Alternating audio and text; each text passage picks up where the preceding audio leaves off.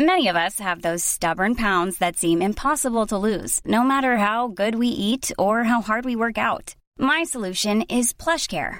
PlushCare is a leading telehealth provider with doctors who are there for you day and night to partner with you in your weight loss journey. They can prescribe FDA-approved weight loss medications like Wegovy and Zepbound for those who qualify.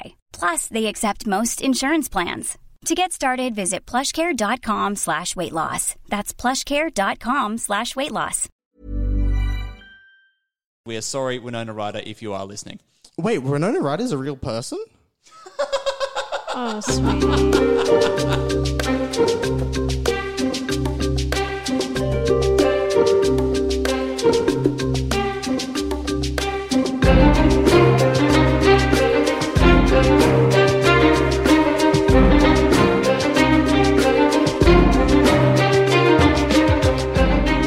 Hello and welcome to another episode of Dungeon Deep Dive. We do the research so you don't have to.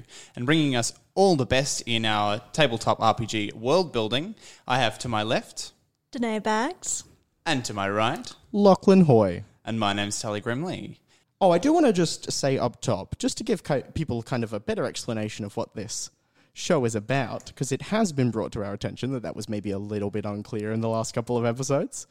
But so more or less what we're doing here today and every week is that we're just looking into the real world history and some of the fictional history and the D&D canon, and then just of specific topics and working out what is necessary to apply them to your world, and then talking about how you could apply them. Yeah, we're basically just going to do a deep dive on all the things that the source books don't go into much detail on. Mm-hmm. So, or the things that they go into detail on, but we think they're wrong. That is an important distinction that I'm sure we will get to later on.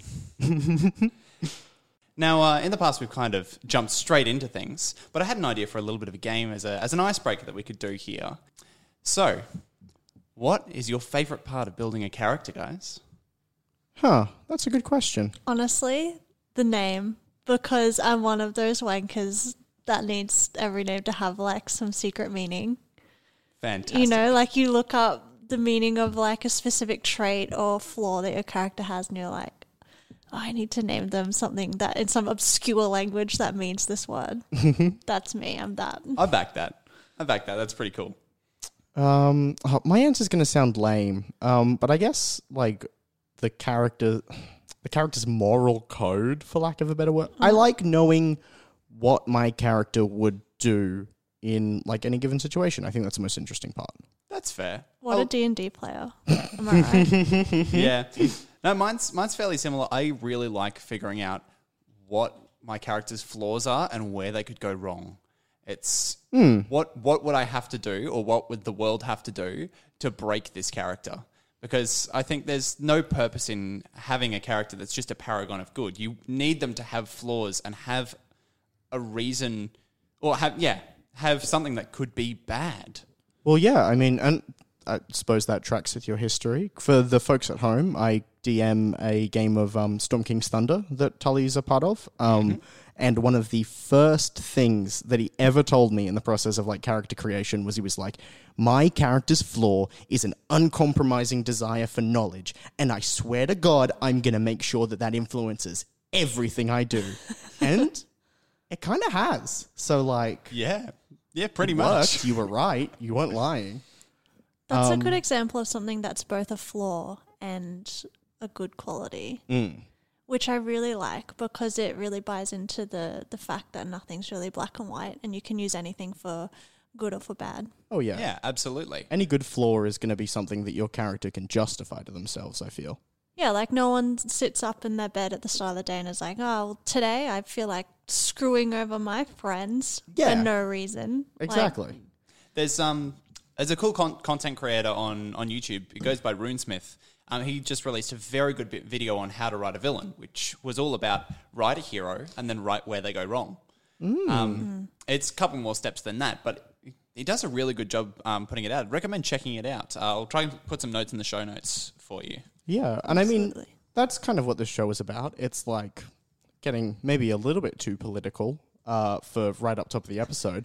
But it's this thing that Karl Marx talks about in a lot of his writings. It's like dialectical historical approach. This thing where like different things in history set the conditions for the things before. So, for instance, the example Marx uses is that the conditions of feudalism set the stage for capitalism, and then capitalism for communism. But like in the context of D&D, that's kind of what we talk about. That like, what thing is it that progressed your hero to a villain? What thing is it that progressed your world from a thing without temples? You know, just picking a random thing off the top of my head. Yeah, just something we're never going to talk about. So, today we're having a lovely talk about temples. So we're not talking today about the huge, grand, giant temples that we're going to see, that we're going to make a trip to go see. This is more about your everyday local temple. Yeah, things your party might encounter if they're heading through a town or even a city. They might stay at a place for refuge or for food or shelter, or they might just, one of or more of your characters might have a particular predilection towards a specific minor god. Absolutely. Yeah. I mean, we've got a couple of different classes in D&D 5e that are specifically religious. We've got clerics, paladins, I believe some warlocks are... Yep, monks, some warlocks have minor deities as their patrons. And then just about any other character can worship a god because the pantheon is real.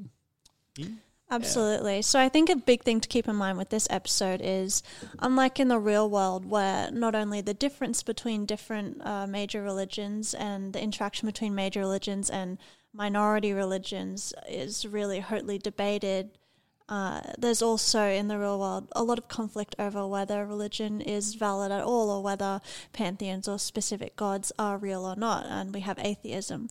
Whereas in the D&D world, well, it's acknowledged that these gods are real, they exist, and it's less about whether you believe in them, more about whether you approve of them or think they're worthy of your worship. Yeah, and it's an interesting distinction, I think, in the context of the world, because it takes it from these kind of small groups that are persecuted in a way that you see a lot through human history, and these like very large, ostensibly political organizations that like the Catholic Church and stuff became at a certain point, and it takes away that kind of political force behind them, at least in the context of a lot of these, without undermining their ability to function. It makes it so that when you can prove that your god is real, then it kind of justifies having a temple and having worship, even if it's not a god that everyone would want to worship. It's not a god that anyone can stop you from worshipping either. Exactly. Yeah, absolutely. So these societies that you're going to encounter in your campaigns, they're all really pro-polytheists. Yeah. Like they're pro having multiple gods. They're fine with that. Overall, they're pretty chill with that. What we need to focus on is the conflict between the selection of which gods are your deities and how you would interact with and how you would think about people who worship gods who you might not really agree with. Exactly. Or might have even had a run-in with, or something happened to your family because of a confrontation about that god. There's so much we can mine from that, because religion is inherently full of conflict. And that really should be mirrored in campaigns, because it's just a subject that people will always feel strongly about. Yeah. Exactly. Well, I do want to take us away with some of the history in the real world of our minor religions. Yeah, absolutely. So basically from Christianity, Islam, Judaism, Hinduism, Buddhism to atheism, religion, or like the lack of it, I suppose, has been a source of really hot contention between different cultures and societies from day dot. Let's put that right out there. Where there is society, there is religious tension. Yeah, absolutely. Well, I mean, that's always going to be the difficulty when you try to ascribe universal rules to a very diverse group. There's always going to be conflict as to what the rules that apply to everyone are. Yeah, 100%. So taking your campaign into consideration, maybe there's a temple with a particularly sketchy priest that you need to investigate, or a temple that your party takes shelter in to rest and recuperate, or maybe there's a new temple in town and nobody knows who it worships. If your NPCs or your player characters follow the major religion of the day and place, then they won't really run into too much religious conflict when they're going into these scenarios because, well, they stand with the majority. And unfortunately, as the case when you look at any human history, the majority tends to rule. Mm-hmm. But, let's explore maybe what it would have been like as a follower of a minority religion in a feudal society, which, let's face it, most campaigns are set in, and what the statuses would have been of temples independent from the major religion of the state or the city. How secretive, how persecuted, and how fearful do your NPCs and player characters need to be if they patronize an independent temple?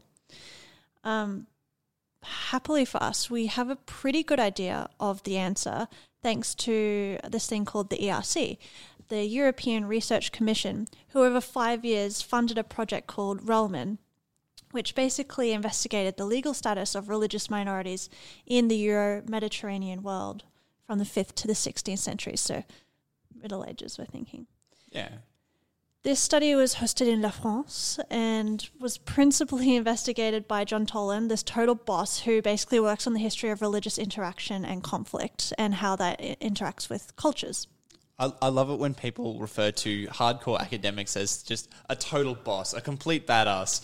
Yeah. I mean, who else is going to sit down in their little chair and open up tomes and be like, this is my life now, I'm just going to pluck things out and read them all day forever. I'm just going to read and take notes for like 5 years, and that's my job now. And no one will read my studies, probably. It's okay, John Toland, you're relevant. Finally. All his work was worth it. Exactly. The European Research Commission is satisfied. They've been featured on Dungeon Deep Dive. So basically this study shed light on, I guess, the day-to-day practicalities of what we would now call religious cohabitation. So multiple religions within the same location. So it really asks the questions, how did minorities preserve their religious freedom and their religious expression? Well, first, I think you need to understand one thing, and that's even if your characters are a part of the dominant religion or the dominant worship of the dominant god in that area, there will always be sects and divisions because people will always disagree on how best to follow or to worship a god.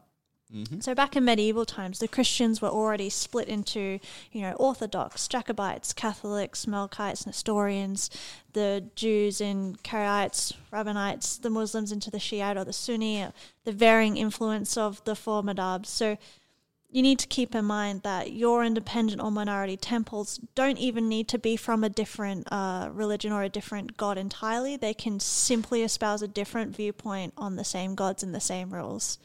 So that's one thing that you should keep in mind.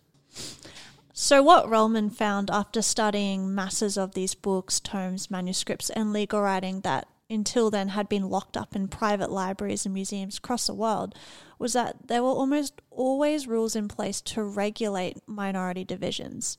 They were acknowledged. They were even permitted.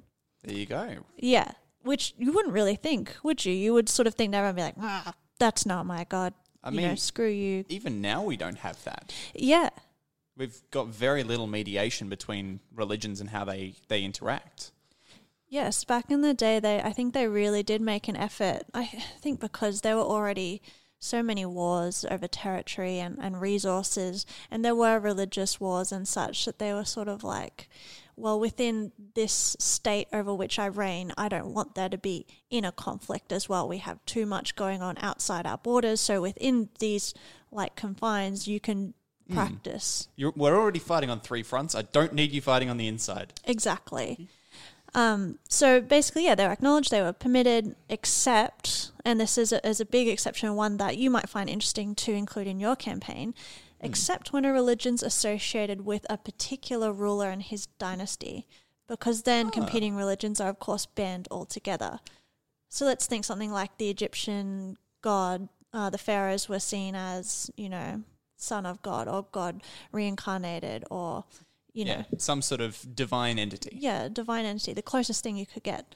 So if you were then saying, no, I don't believe in that at all, well, then you're basically dissing, like, the monarch. Yeah. And that's never a really smart idea. I mean, it's the modern equivalent. It's the ancient equivalent rather of speaking ill about like the Constitution. It's like the fundamental thing. If your ruler's ruling on a religious mandate, and you say that you don't believe in the God, then you don't believe in the ruler. Exactly, you're undermining his political rule as well as his religious rule. Oh, and I do just want to flag just as a quick note, it is important to remember when you're talking about these different, like these like very diverse groups, that in like a feudal society, value systems were very different than they are now. Like the idea of individual rights, the idea of an individual that owns property hadn't even been conceived of at this time. So like people would have been, the difference between like a modern society's view towards minority groups would be very different to the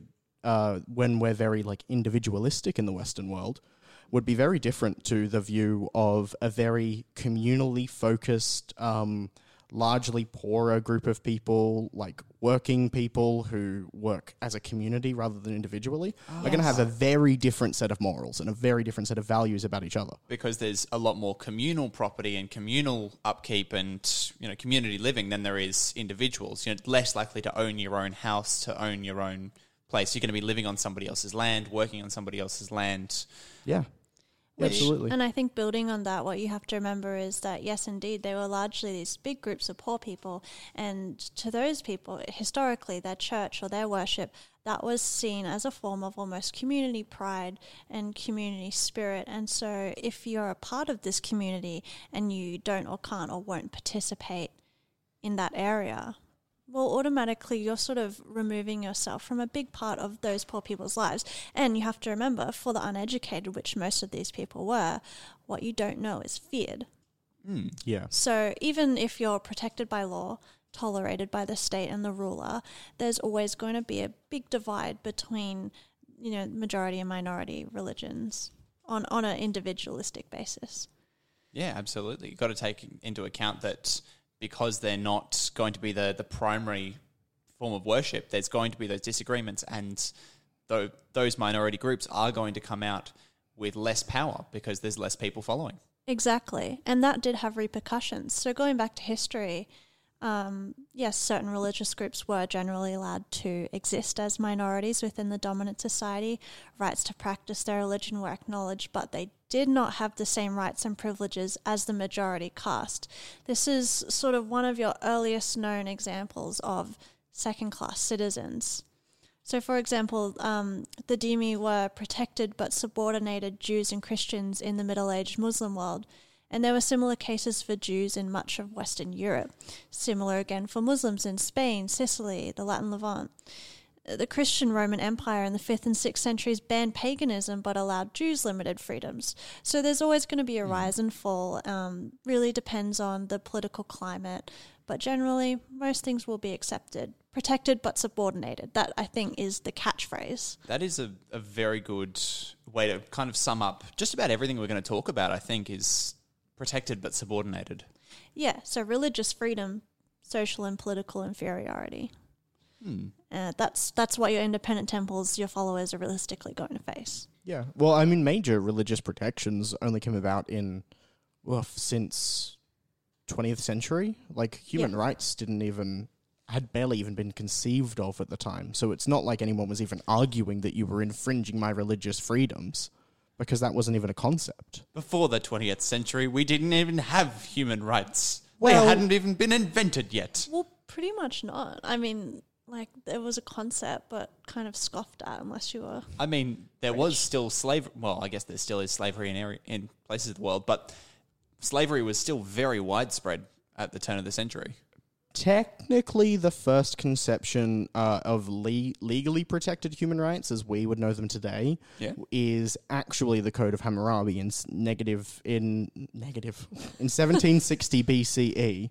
That's the first time things like your right to a fair trial... Well, not your right to a fair trial. Specifically, the presumption of innocence. Right to a fair trial was not a thing yet. So that's actually the first legal crazy. codification That's of human very cool. rights. But you don't see anything. 1700 BC. 1760 BC. 1760 BC. That is to think that Hammurabi had figured out, or his courts had figured out, the right, innocent until proven guilty. Yeah. I mean, obviously, it's not clear who did it, because if someone else had written it, then Hammurabi would have said that he did. But according to the historical record, it was he himself wrote it and wanted to protect the good of all mankind. Yeah, well, I think you're always going to have good men and women that, conceptualize human rights and see that they're a good thing and try to promote them, and they could even get that passed as legislation. Yeah. But I think at the same time, because, as you say, like, we weren't individualistic until relatively recently as a species. They weren't really enforced a lot of the time, this idea of human rights. And it sort of became a lot of the time, I think, oh, well, you're the subclass, therefore you don't really deserve the same amount of human rights. It's very Animal Farm, you know what I mean? It's like all animals are good, but pigs are better. Oh, yeah. Sort of thing. No, I definitely bring up Hammurabi as an exception to the rule. But it's very cool that it was around, like, it was conceptualized. Yeah, it shows, I think, that specifically for our purposes, that there is precedent to have regions that would be more willing to protect individuals and protect kind of the general population in a way that others wouldn't. But it is very much in these periods an exception. Yeah. But it's very cool to think about that as a political structure. Definitely. So I guess following on from that, you have these examples, these really nice examples of things where human rights are considered, good things to have, and we try to follow them. And I think that was pretty much the concept of this protected but subordinated status that minority religions had. However, towards the end of the Middle Ages, that kind of all went to shit. As things did in the Middle Ages. As things did. But surprisingly, it was towards the end of the Middle Ages that things went to shit. I think there's a quote from the last episode where I think you said it. In the Middle Ages, we took everything that we thought of before and we threw it out the window and tried again. Yeah, even though everything was fine. Yeah. So basically, religious minorities' status just started completely collapsing. If you were a religious minority, you now faced violence, expulsion. So I guess thinking about your campaign, is your society a stable one? Then they'll probably allow minorities, but good luck getting the same social or political standing or recognition as the majority. Is your society, engaged in heavy conflict or collapsing entirely? Then minorities better watch out. Because I think you've got to remember that we have this massive precedent in history of the church in Europe exerting a massive influence over every aspect of life in medieval society. Birth, education, art, architecture, laws, wealth, marriage, death, they all came under the control and influence of the church. Yeah, it's huge political power. Yeah, medieval Europeans even referred to living in Christendom, the realm of the Christians. So to bring that sort of big flashy sense of realism to your campaign, assume the same result with your world's or your area's major religion or following. Religion is massively influential, so if your world or city has a built-up, following, then you should know that religion's authorities can and probably do even challenge the power of any monarch or other secular rulers. Whether your players are then working for the crown or the cross, as it were, they'll have to be careful of the other side. And as my last point, I suppose religion has historically not been very kind to trespassers of their beliefs and their rule. So if your campaign does involve any sort of investigation into a temple or religion or a god, there will be fallout. It's a very important note. Yeah. I would also suggest, and maybe Danae, you'd know a little bit more about this, in typically imperialist, very literal empires, would they have been more controlling over the religion as part of that sense of identity that they were spreading, or would they have been a little bit less concerned of that because of the political concerns instead? I think most of the time when conquerors would come in and take over a country, they would start off with a soft rule. You know, they'd be like, okay, well, we control you now, but you can still worship whoever you want. And they would take facets of their religions and start building them into their own. You see this with the Romans basically took the Greek pantheon and renamed them. You see this, they took aspects of paganism for Britain when they ruled there and let them keep their own religion a lot of the time. The Romans wiped out the Druidic culture altogether. Well, the Christians did. The Romano Christians did. Yeah. But I think that was also don't start me on other this. There were so many aspects. Just go into my favorite period of history, please. I'm sorry for speaking out of turn about Druids. You should be. But yeah, I think the bigger the empire was, the less harsh they felt they had to be. That's fair. Because they were kind of like, well, we can screw you like every which way till Sunday. So you can keep your little gods. And then like over time it got harsher and harsher. They built up their strength there. And you see that with Christianity, like it started off like, oh, you can have this kind or this kind. And then they're like, no, you can only have this kind and all the other kinds are bad. And then they started just killing everyone that wasn't their kind. And so it's gradual assimilation and then... a lockdown, really. Yeah, and then lockdown. Good stuff. Yeah. Well, pretty effective. Thank you for that. That's a great historical take on what we should be expecting as far as, minority religions, especially when you've got a politically motivated ruler. So I guess what I'm going to be talking about a little more is the construction and purpose of your temples. So historically, we don't really have, for the construction of temples, a precedent where we can arguably prove that every god is real. That's something that is unique to fantasy worlds.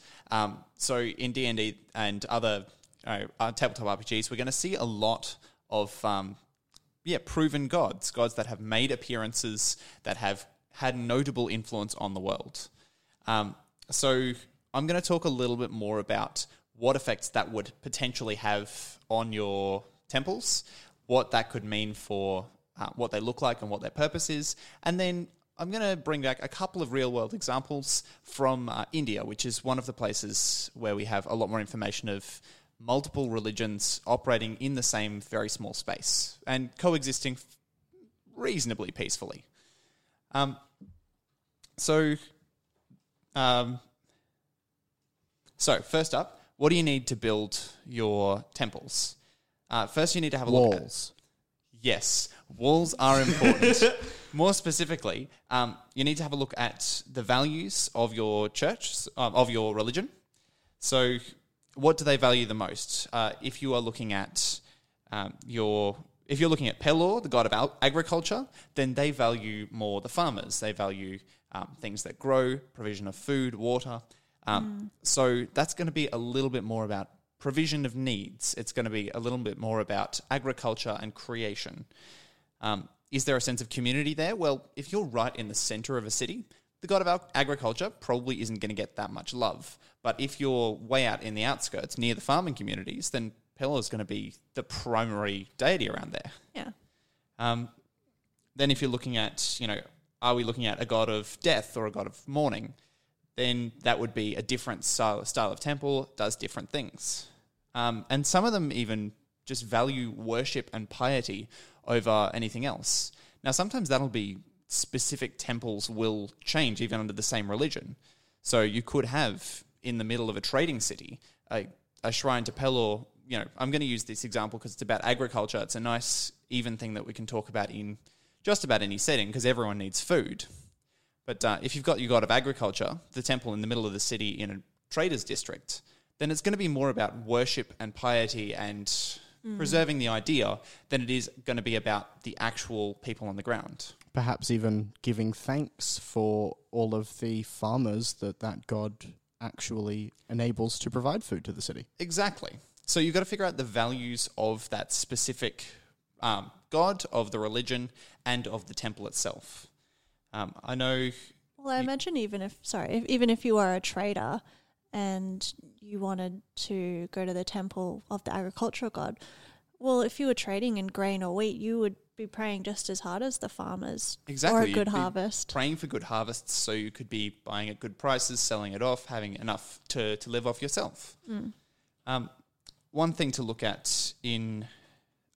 so then there's place in society. So this is something that you've both mentioned a little bit.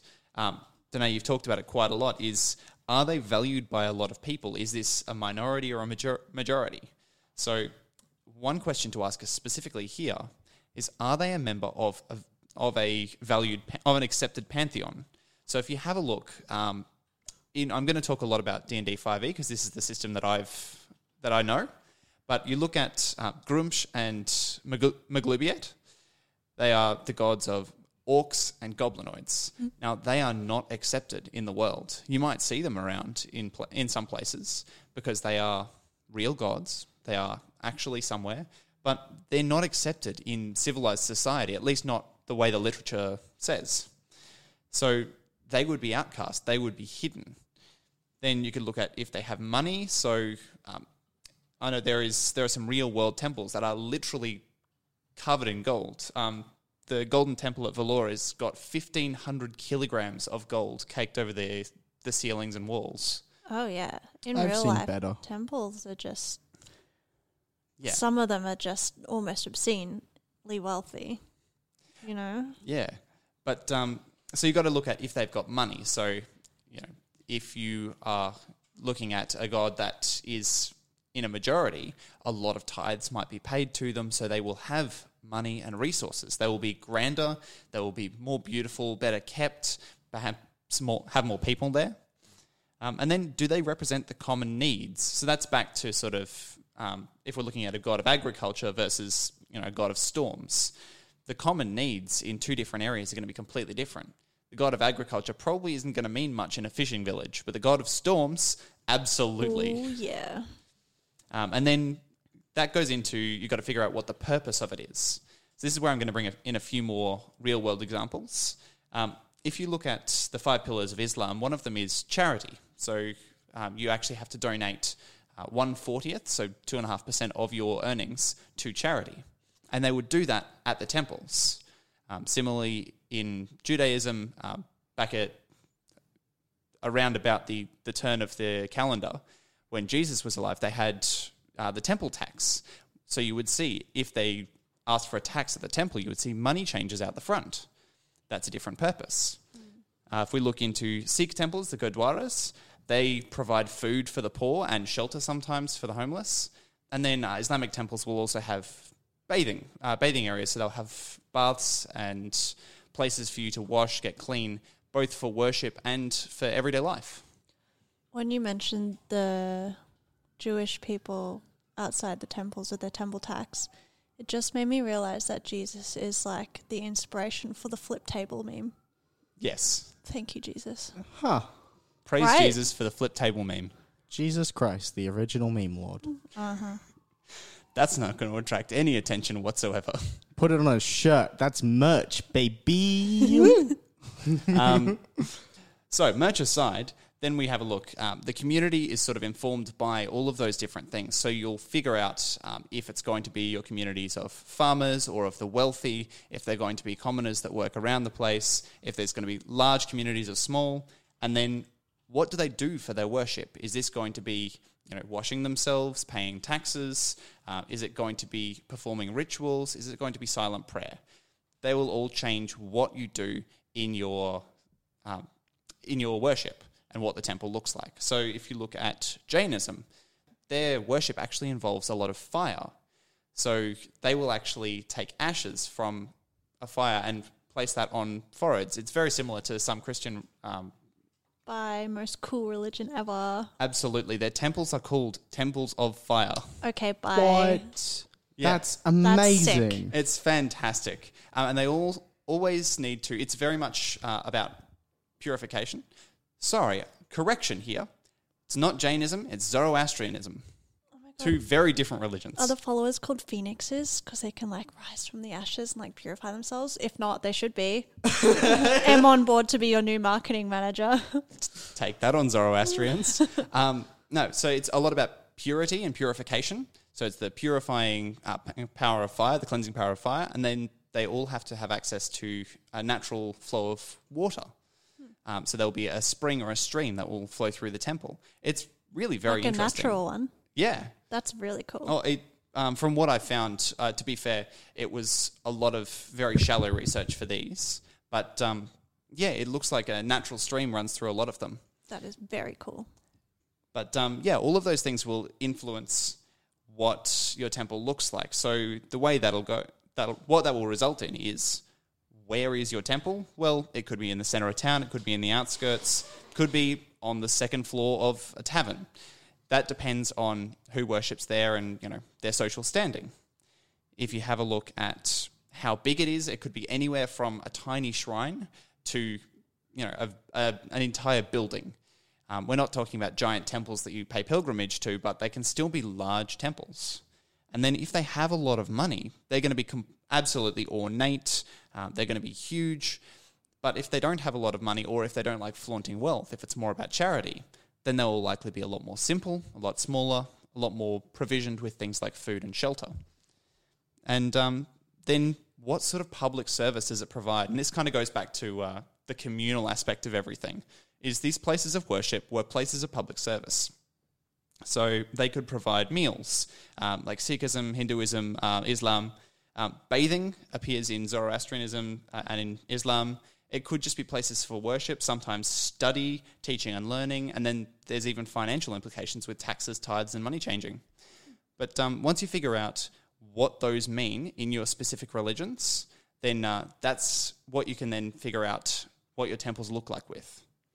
Yeah, really all it boils down to at the end of the day is just work out what it is that this religion wants to do, what their important values are, and what they want to do in the community, and what their resources are to accomplish that, and then just kind of build your temples around that. Yeah, from there, those three things inform absolutely everything. Yeah, that's cool. Yeah. It's really interesting to see how few things actually factor into decisions like this. Shall I go now?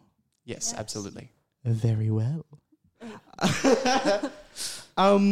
So to get into more, I guess, the nitty-gritty of actually using temples and the things in them, one of the first things that you really have to think about is if you have a temple, your party's going to ask about the god.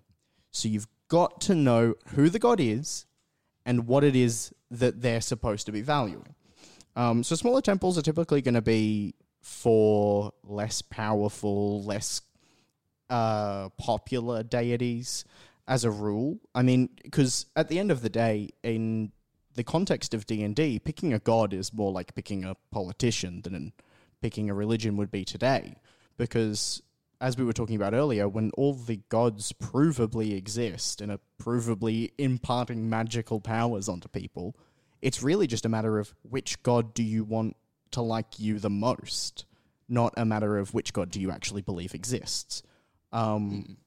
So smaller temples and stuff like this will typically be for, in the context of something like D&D, for like less powerful gods or gods with control over things that are perhaps less important to most people's everyday life. Things that there isn't a lot of practical use in having widespread worship. But it also could just be like a god of travelers could have, or like a god of the unseen path or something might have like temples along roads and forests, or temples in small farming towns and stuff. It's really a matter of the specific god themselves. Yeah, I mean, you'll find that in the new, I think it's the Magic the Gathering setting that got brought in, the Wayfinder's Guide to Eberron. There's some new gods that get brought in with the new races, one of which is called the Traveller, who is the patron of shapeshifters. Nobody's going to worship that openly. Oh, God, no. But there's still going to be, some people that worship them fervently. Yeah. So taking those things in, having those gods be, a little bit more hidden, but being, absolutely worshipped like a god. Yeah. And another thing to keep in mind is when you're creating these temples, work out whether or not you want them to be a part of a broader kind of religious organization or a religion that is perhaps spread across a larger region. Because if it is, then these temples are going to have some connection to the temples before them, because whoever built one of them in the region probably had some hand in at least planning the others. Exactly. So basically what you want to remember is gods typically have a specific thing that they control. So you'll have a god of wisdom, a god of farming, a god of whatever. They typically have a symbol of some kind that is usually on the outside of their temple to identify their places of worship. The original logo. Yeah, exactly. Man, oh my God. The cross is really just... It really just is a logo, huh? Yeah, it really Yeah, it just really is is. I'm loving it, but like for crucifixion. I mean, Wow. I do find it funny that the symbol that we use for Christianity is literally the one thing that changed them from Judaism to Christianity. It's the thing that killed Jesus. Yeah, it's pretty brutal. Yeah? That's the new symbol. That's This like is where we McDonald's. split. That's like McDonald's symbol just being like a really fat man. I think more it's like a McDonald's symbol being just an abattoir. Oh yeah, Yeah, no, it's yeah. interesting. Get on it, McDonald's. I'm loving it. Well, Hashtag not spawn. Also available as your marketing manager. that brings up a good point though, because these and the gods will also have I'll say like typically specific rituals of worship. But all of these things, the things that these gods represent and their symbols and their rituals and stuff, will have some significance. One of the most important things to remember about a religious organization is there's typically some story to accompany most things, whether it be an oral or a written tradition. Typically they can... I love oral traditions. Oh, Jesus. I have a couple. Danae winked, and it was just, oh, wow. But the point is, they typically have a story that they can turn to explain why things are the way that they are. The people that are in temples could be fairly diverse. Smaller temples, you'd probably see less people. You wouldn't see like the extremely wealthy or like rulers there unless there was a specific reason for the most part. But you'd see the gods' priests or acolytes or monks or the like. You'd see their paladins and their clerics that were coming through. Maybe some travelers that were being taken care of in the temple. Perhaps people seeking medical assistance or shelter or something if it's one of those temples that it's very overtly providing that kind of public service. Exactly. Actually, in our first episode when we talk about, second episode when we talk about brewing, we talk about monasteries being a place of hospitality. It's where breweries started because they were a place where people would stay. And, to think of that as a temple in its own right, it adds a whole new dimension to what you think about your local church. Yeah, absolutely. And then when you're talking about like the specific people that are in there, you've got to remember that like clerics and paladins and stuff, classes that are within the context of D&D have subclasses. And the interesting thing about clerics and paladins is a cleric's domain and a paladin's oath will correspond pretty directly to the values of their religion or the values of their deity. If you have the deity of justice and forgiveness, then you're not going to have a paladin that's out there just cutting people up. You might have like an Oath of Redemption paladin or something. Yeah. But I think the thing that's most interesting with rules like this is once you establish a rule, and the important thing is establishing to your party what the rules are, then you can go about subverting them. So maybe your god of justice and forgiveness does have a paladin who's out there just massacring people because there's maybe a specific provision of religious text, or perhaps there's some doomsday beliefs, some kind of apocalyptic beliefs that this paladin thinks have started to kind of come to take place as foretold. See also the Spanish Inquisition. See also the Spanish Inquisition. See also jihadists. So the concept of jihad isn't go wreck people in the name of Allah. And yet some people have chosen to misinterpret that. And then the rest of the religious following is just aghast at how they've chosen to interpret that in such a bloody-minded way. So that can definitely happen. Yeah. A paladin as your local extremist is an extremely powerful plot hook. Oh, absolutely. And then, because you've also got to remember that these texts and these stories that are being given from religious figures to other religious figures are typically being given between person to person over centuries, if not millennia, and are being given in multiple different languages over the course of their history. So you could have two different paladins from one specific temple, even, that have just completely differently interpreted religious teachings just based on who it was that told it to them, just because they happened to be the person that was in that day. So these variances between different people's values and stuff, I think could be really interesting to explore, but it's important to first establish why they're different to make them interesting to look into. And also with the God thing, as Tully was saying earlier, there are certain gods that may not be acceptable to worship openly in certain areas. So maybe to get around that, if you wanted to have the god of orcs have a temple in your major city, then maybe it is the temple of the god of agriculture, that if you go behind a locked door, it's actually a whole underground temple that worships the orcish and goblinoid gods. Yeah. Absolutely. It'd be great to have a hidden temple to a forbidden deity somewhere, because that's immediately not only a way to incorporate that. I guess in D&D we fall into the trap of classifying some things as evil rather than just a little bit more violent or a little bit more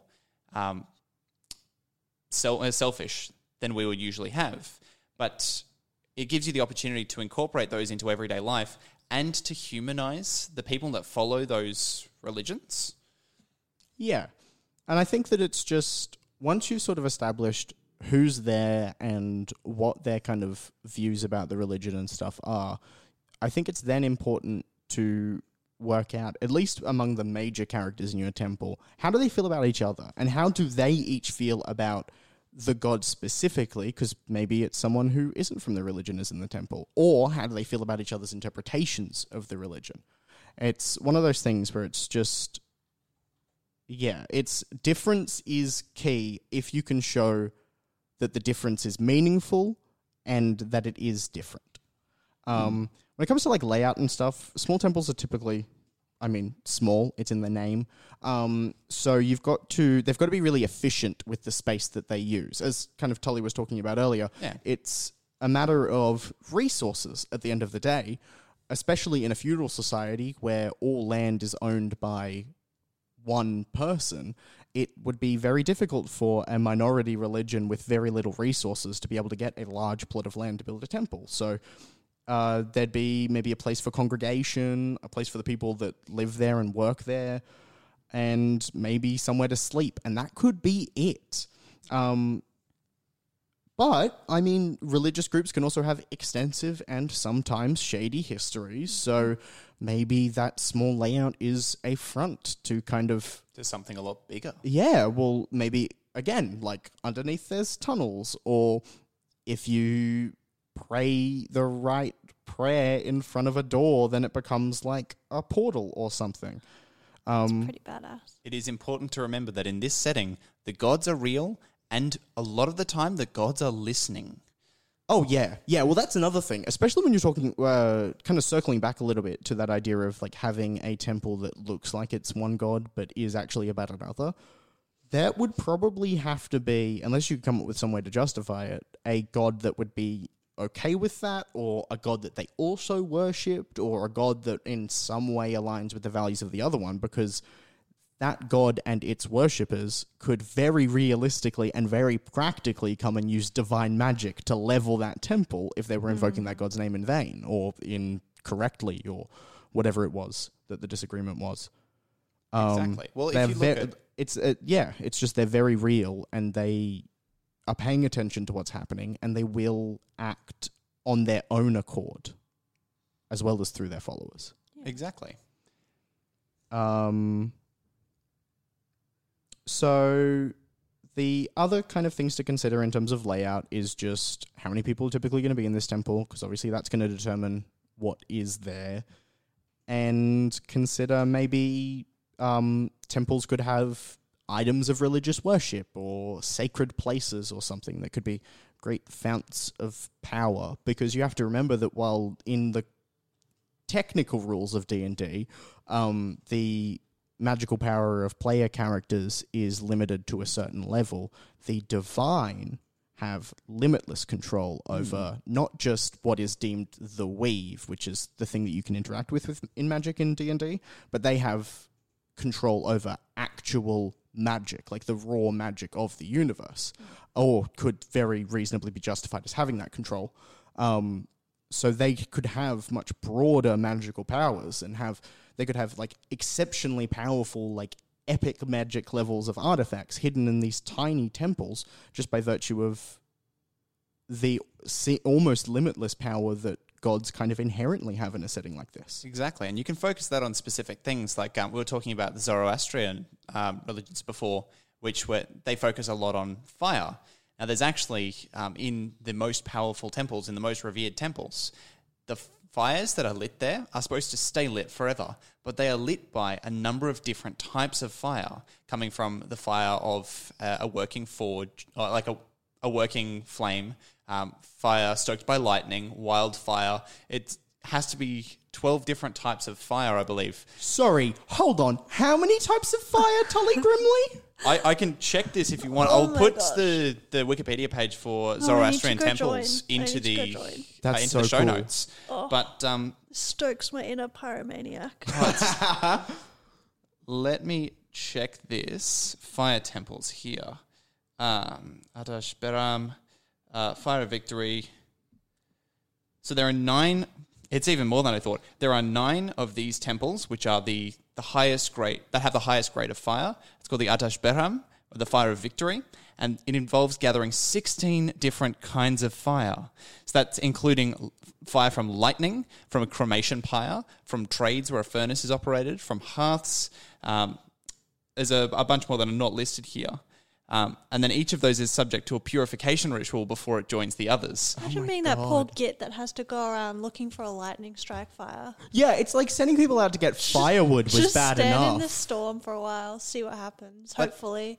But if you think about this in a setting where the gods are provably very real, the amount of power that a fire of that kind that has not been extinguished and is sourced from 16 different places, that is a place of divine worship and a lot of power. Yeah, well, that's the thing, because worship in the context of D&D, and it's especially prominent in...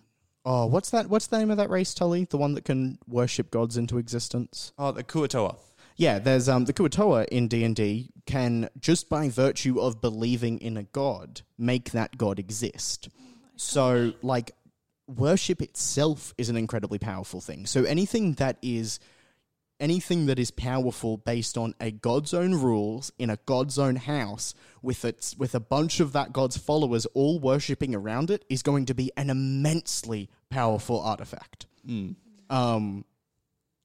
So it gives you a lot of options to do some pretty significant things, even in like very small temples, which gets into like plot hook stuff. So religion is pretty easy because, I mean, you have all-seeing, all-knowing, and ostensibly all-powerful gods.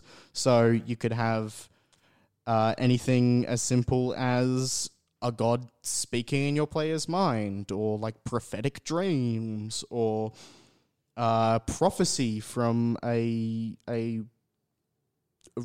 religious guru of some sort. Yeah, I mean, religious characters in D&D are very good for providing plot hooks because they do have a divine link to these forces, and that force that is calling upon them for whatever the task may be is what gives them their power. So if you have a paladin or a cleric and their god calls upon them for a divine mission, that is something that's almost central to their being that they're going to follow. Oh, yeah. And the beauty of it is, because the gods are real, you don't have to justify why any specific character would be trying to get your players to do something, as long as you can justify why their god would. Because the worshipper of a dedicated follower of a real god is just going to do what their god says. So if you can justify why the God of Fire wants your players to go on a mission, you don't have to justify why John Smith, the head priest of the God of Fire, went out of his way to go tell them. Name creation 101. Look, I'm good at D&D. Look, at least it wasn't Winona Ryder.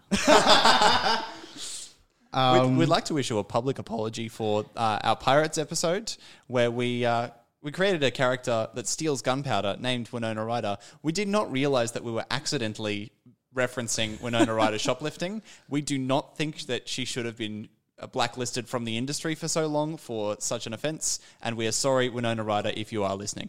Wait, Winona Ryder's a real person? Oh, sweetie. Oh, honeybee. In terms of the other thing is, it's also really easy. Not only is it easy to get your characters to get directions from a god, you can also really easily get your players to enter a temple. The kind of easiest plot hook in the history of D&D is to have your players be walking down an isolated road with no idea where they're going at night and see a temple. And they will go inside. They just will. All players will. I promise you that. So, like, at the end of the day, if you want to get a temple involved, just show it to your players. I wish I could say that I'm not going to, just to spite you. But I know I will. You will, because you know I wouldn't have put that temple there if I didn't have a reason. And I know in character, I'd be checking that out. Exactly. Knowledge, Who man. wouldn't? And I do have a quest idea, but I have a little idea. What if we save that for after we come back from our little homebrew break? Perfect. Well, we're going to take a little bit of a break here to come up with our own little plot hook, our own temple, and tell you all about how we made that. We'll see you in a second.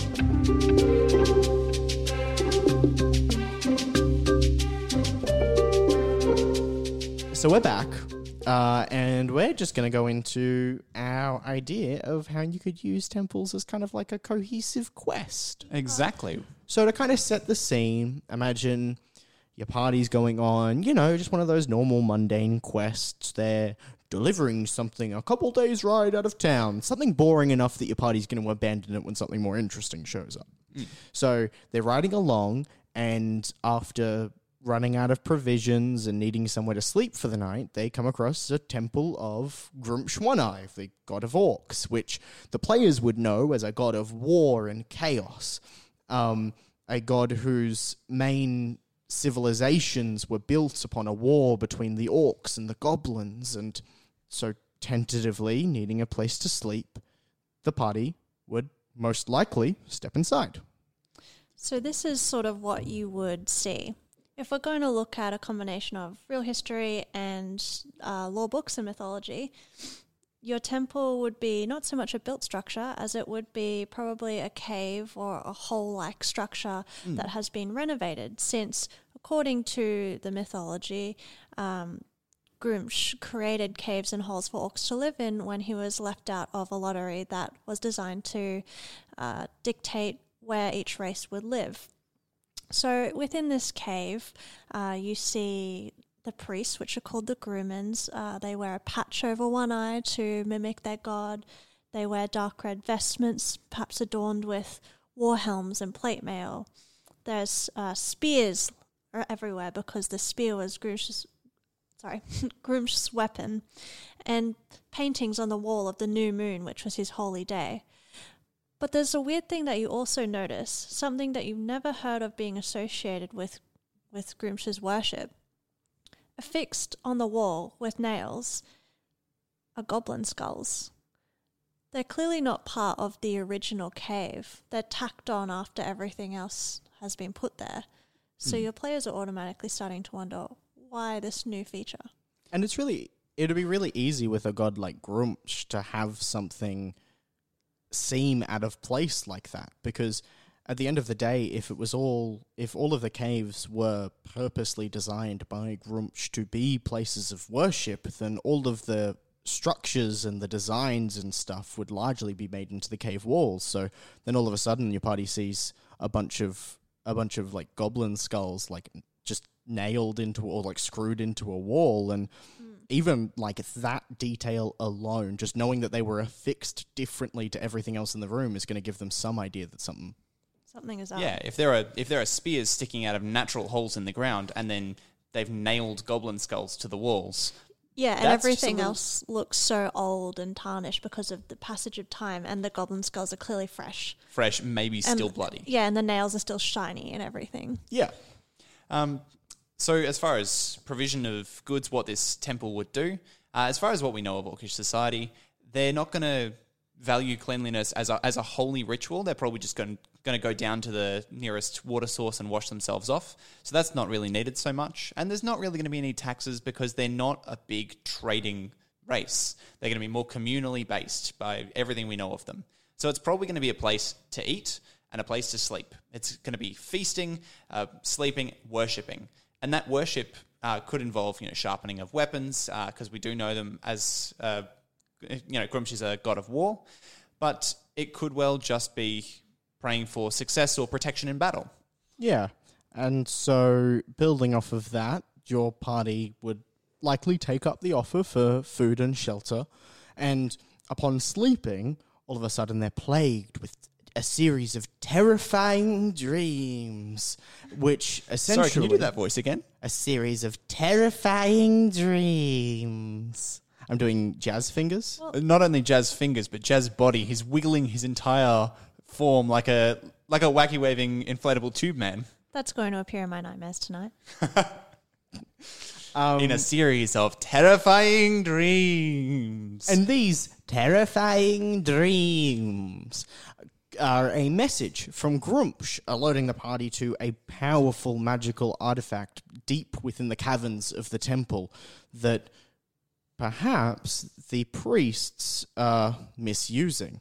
And over the course of the quest, you could realize that it really all comes down to a simple matter of intentional misinterpretation. The passages in original Orcish that were originally talking about an ongoing, at the time, war between orcs and goblins could be misinterpreted and mistranslated into another language to justify perpetual war against goblins or even other civilizations in general. Yeah, if Grumsh originally just wanted to protect his followers in battles that they already had waging on, you could easily misinterpret that to be, we don't like goblins, we need to do battle with goblins. Battles that at one time Grumsh may have been an active participant in, which would justify the religious texts. But when you get someone who can turn that into power, who can use that and teach people, especially if you're looking at a religion similar to like Catholicism as it once was, wherein only the clergy were able to deliver the word of God, when no one was taught to read or anything, it was all word of God had to come from the church. So if you're in an organization like that, it would be very easy for the clergy to do something like this and go against the will of the God for their own good. Yeah. Mm-hmm. And this is a cool plot hook because it can be as small or as large as you want. It could be anywhere as small as convince the top clergy to stop misinterpreting the word of Grumsh, to remove the artifact so that he can properly commune with his followers. Or it could be as large as re-establish Orcish society as it should have been, rather than as a feared warmongering nation. Yeah, absolutely. Got a lot of options when you're dealing with something as broad and pervasive in society as interpretations of religious texts, which I think I would argue is probably one of the most interesting ways you can incorporate the divine into your campaign.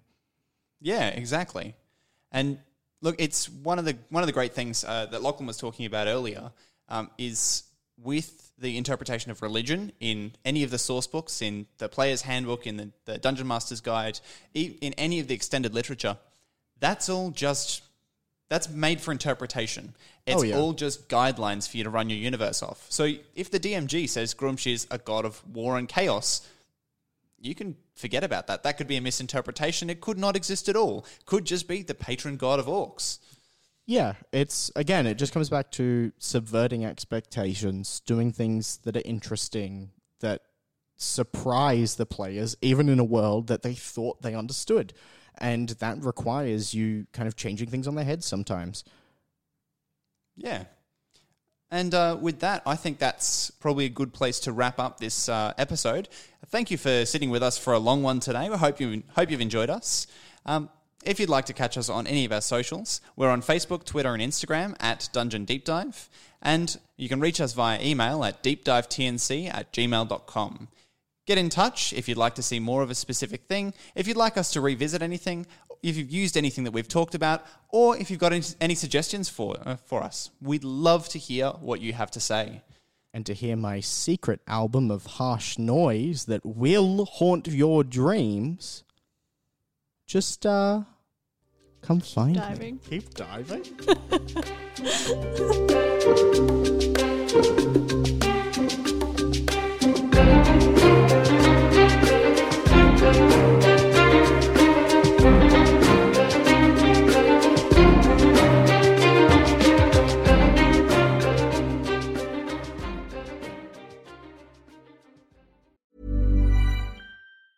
Ever catch yourself eating the same flavorless dinner 3 days in a row? Dreaming of something better? Well, HelloFresh is your guilt-free dream come true, baby. It's me, Keke Palmer. Let's wake up those taste buds with hot, juicy pecan-crusted chicken or garlic butter shrimp scampi. Hello Fresh. Stop dreaming of all the delicious possibilities and dig in at HelloFresh.com. Let's get this dinner party started.